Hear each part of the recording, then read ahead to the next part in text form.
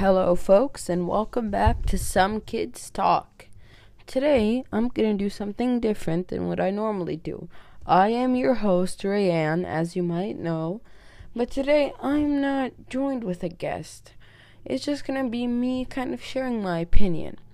And I think this is going to be an episode idea that might occur more as the guests that I normally have. I can't really think of topics that much, so I might do this because I enjoy this type of thing where it's just me talking to you guys. So let's start, I guess. There's really nothing to look at. I was going to do a question with myself and kind of lay out the information, but I do not really know how to structure these types of episodes. But if you enjoy this,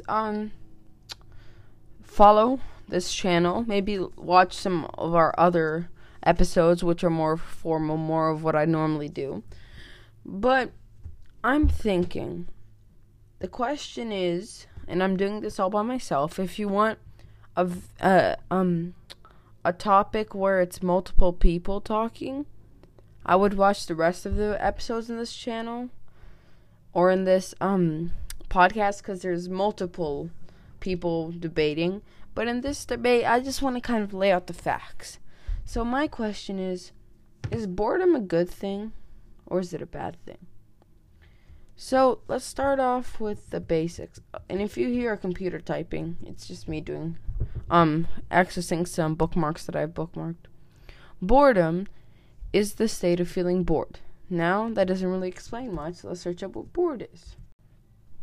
Bored is the state of feeling weary because one is unoccupied or lacks interest in one's current activity.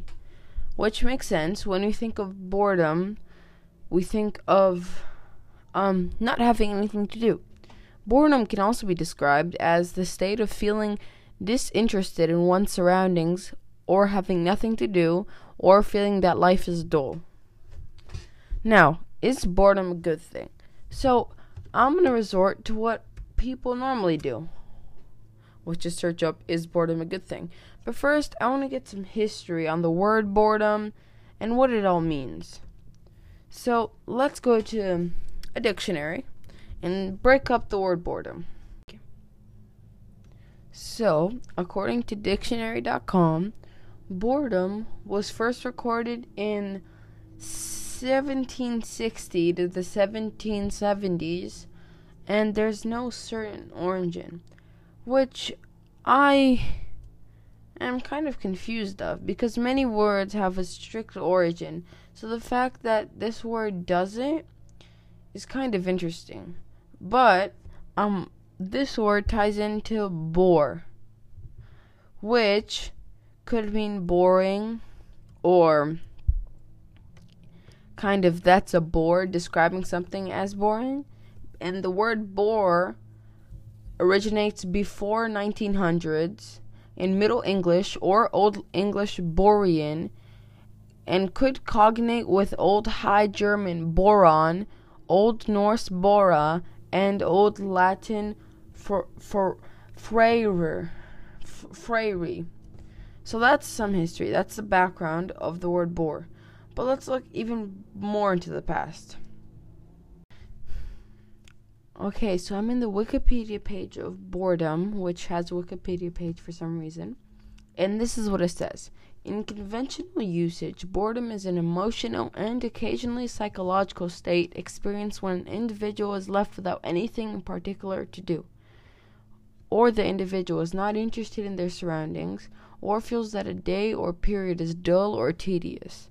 It is also understood by scholars as a modern phenomenon which has a cultural dimension. Now, what that last part means is boredom was never really a problem before. If you weren't bored, then that would be a good thing. It's not necessarily that bored is a bad thing. It'd be the other way around, kind of. So, where does it begin? As we've said, it appeared in 1660 to 1670, but this is more in depth. The expression to be a bore, had been used in print of sense of to be tiresome or dull since 1768 at the latest. The expression boredom means state of being bored. 1852, from Bore, Volume 1. It also has been employed in a sense of bores as a class, 1883, and practice of being a bore, 1864, a sense of properly belonging to borism, 1833. The word bore as a noun, meaning a thing which causes ennui or annoyance, is attested to since 1778, or of persons by has been attested to 1812. The noun bore comes from the verb with the same name, bore, which had the meaning to be tiresome or dull, and was first attested in 1768. A vague word of 1780 to 1781, according to Gross, 1785, possibly a figurative extension of to move forward slowly and persistently, as a whole boring tool does. The French term for boredom, ennui, is sometimes used in English as well. At last, since 1778, the term ennui was first used as a French word in English in the 1660s, and it was nativized by 1758. The term ennui comes from French ennui, from Old French ennui, which is spelled different. It doesn't have the N in the middle, and that meant annoyance. Back formation from ennuyer and annuyer. The German word for boredom expresses this languelli, a compound made of lang or long and while or wheel, which is in line with the common perception that when one is bored, time passes tortuously slow, or kind of weirdly slow. So that is the basics of boredom. Now I think we should hear a word from our sponsor before we really dive into this argument. This is going to be a shorter episode.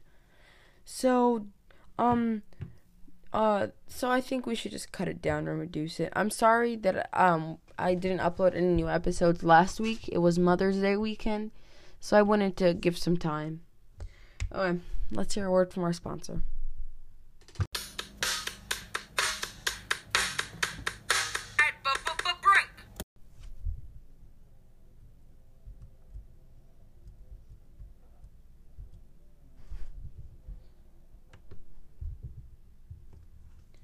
So, as the smart person I am, I googled, is boredom good? Because, as a normal person does, when you in search for an answer, you would Google it. So I did that and searched for some information that I could use to make my statement. And then I found this interesting Time magazine, this Time article. So it says, boredom sparks creativity. At its core, boredom is a search for neural stimulation that isn't satisfied. If we can't find that, our mind will create it. As demonstrated by the new study and plenty of others before it, boredom can enable creativity and problem solving by allowing the mind to wander and daydream. There's no other way of getting that stimulation, so you have to go into your head. You may be surprised by what you come up with when you do. So that's boredom sparks creativity, which all makes sense at the end, because what they're saying is your brain is in search for entertainment. And when you don't have entertainment, then your brain is forced to think to create entertainment. And that's how most projects or hobbies are born. There's another part of the article, which is boredom is good for your mental health. Daydreaming can be quite a respite and provide a brief escape from day-to-day life.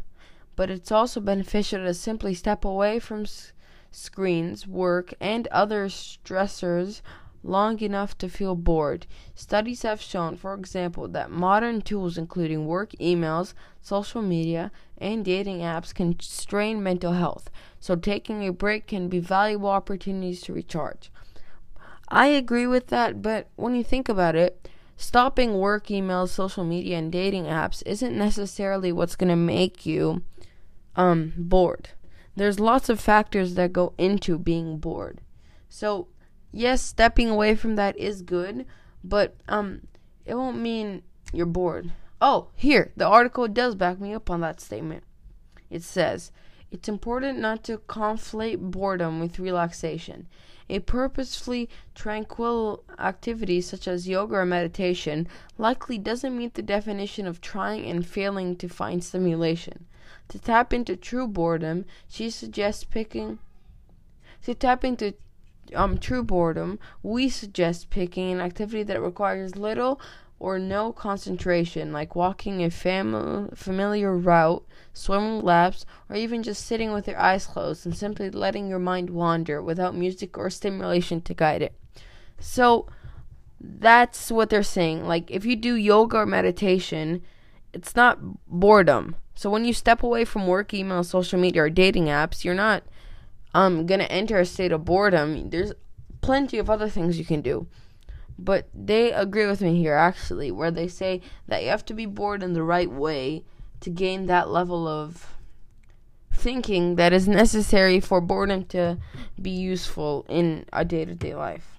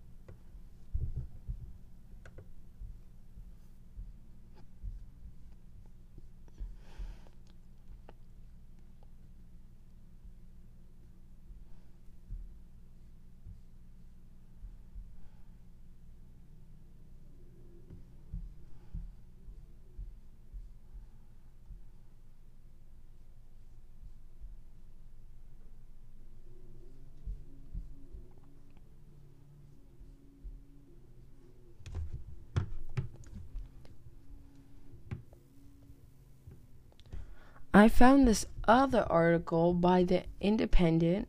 If you want to know exactly how to find these articles, I will post them in the description of this episode under sources, just for you to check my data. I might be understanding it the wrong way, because I'm not saying my claims are true. So I would go check it out if you're interested in these things. I think it's very interesting, the psychology behind boredom. That's why I came up with this topic. So, I found this other article, as I stated, and it says, researchers and philosophers explain in a psychology journal article that cites numerous studies, boredom acts as a regulatory state that keeps one in line with one's projects. In the absence of boredom, one would remain trapped in unfulfilling situations and miss out on many emotionally, cognitively, and socially rewarding experiences. Boredom is both a warning that we are not doing what we are not doing what we want to be doing, and push that motivates us to switch goals and projects, he writes. So, what that's basically saying is, when you feel bored is when you know that that kind of this isn't for you. What you're doing right now isn't what you're supposed to be doing. So I find that very interesting. because it is kind of like, it kind of puts you in your place. You will know, oh, I'm bored, I'm feeling tired, I'm feeling stressed out. Ugh, I hate this so much. And then that's when you start to understand that you don't like your project that you're doing, and maybe it's time to think about something different. And then another reason that ties into this is when people's minds wander, they're not thinking about what's going on around them. They're more likely to think about the future. European and American researchers found, in a process known as autobiographical planning, people most frequently plan and anticipate their future goals while daydreaming. So that's also something good. But what this says is it makes you better at productivity. And to go even further with that thought, scientists at Bar Ilan University recently discovered that daydreaming also has a positive effect on task performance. By stimulating a region of the brain responsible for both thought-controlling mechanisms and thought-freeing activity, thereby increasing mind-wandering behaviors. Researchers found that daydreaming doesn't harm one's ability to succeed at an appointed task, but rather helps it. That's crazy. Like, I am a person that daydreams a lot, mostly when I'm not supposed to. And it's just something I naturally do. So when here they're stating that daydreaming helps improve productivity because it helps thought-freeing and thought-controlling mechanisms get put in place. And that's very interesting because when you think of someone daydreaming, you think of their mind wandering off to places that you don't want it to be. But that's not necessarily true. Another reason that fits into this is researchers in Ireland believe that boredom can lead us to altruistic things. In their studies, they found that when you're bored, we lack perceived meaning in our activities and circumstances. This, they say, triggers us to search elsewhere to reestablish our self-meaning. As I said in the Time article, what they're saying here is when you're bored, it triggers something in you to go find something to make you not bored. And that leap to go find something can activate creativity, can stimulate your brain in a way that it will overall affect the way that you are productive and the way that you entertain yourself in the future. The researchers in Ireland found that boredom made people more likely to engage in pro-social behaviors like donating to charity and signing up for blood donations to help reestablish feeling of self-meaning. And also what they're saying here is that you also, when you're bored, you don't have any goal to do with yourself. You don't have any goal to reach. That's why, personally, I like to set short-term goals for me to achieve. For example, if I have nothing to do and I'm bored, and I've been bored for the past few days, I will establish an activity for me to do. Like a few weeks ago, or a few days ago actually, I made an escape room in my house. I had nothing to do, and I didn't feel like I was putting my abilities to their best use in this time that everyone should be pushing themselves. So I thought, I want to make an escape room, and then I put a date for myself. I gave myself 2 days, just a short-term project, and that's all I worked on. And then I got me out of my head, and it made me feel like I was doing something that was worth my time. So that's something really good. That's something that makes you feel like you're important, like people need you. And it's also essential to our happiness, boredom. Though esteemed philosopher Bertrand Russell mused on the makings of happy life nearly 90 years ago, his observations about the essential quality of our capacity for boredom seems just as apt today as ever. He said, "A life too full of excitement is an exhausting life, in which continually stronger stimuli are needed to give the thrill that has come to thought an essential part of pleasure. A person accustomed to too much excitement is like a person with morbid craving for pepper, who comes last to be unable even to taste a quantity of pepper which would cause anyone else to choke. So what this quote means, as so far, is that he's saying, for example, he's relating it to when someone really likes pepper. When you really like pepper and you keep eating pepper, you'll become immune to the pepper and it will feel nothing, whilst a regular human being that isn't addicted to this pepper will eat it normally and will feel nothing different. So that's what he's saying with excitement. When you have too much excitement, you don't start feeling those times that you become immune to that rush of excitement. And then now your life is just all excitement. There's really nothing to help you slow down. Let me continue reading this quote.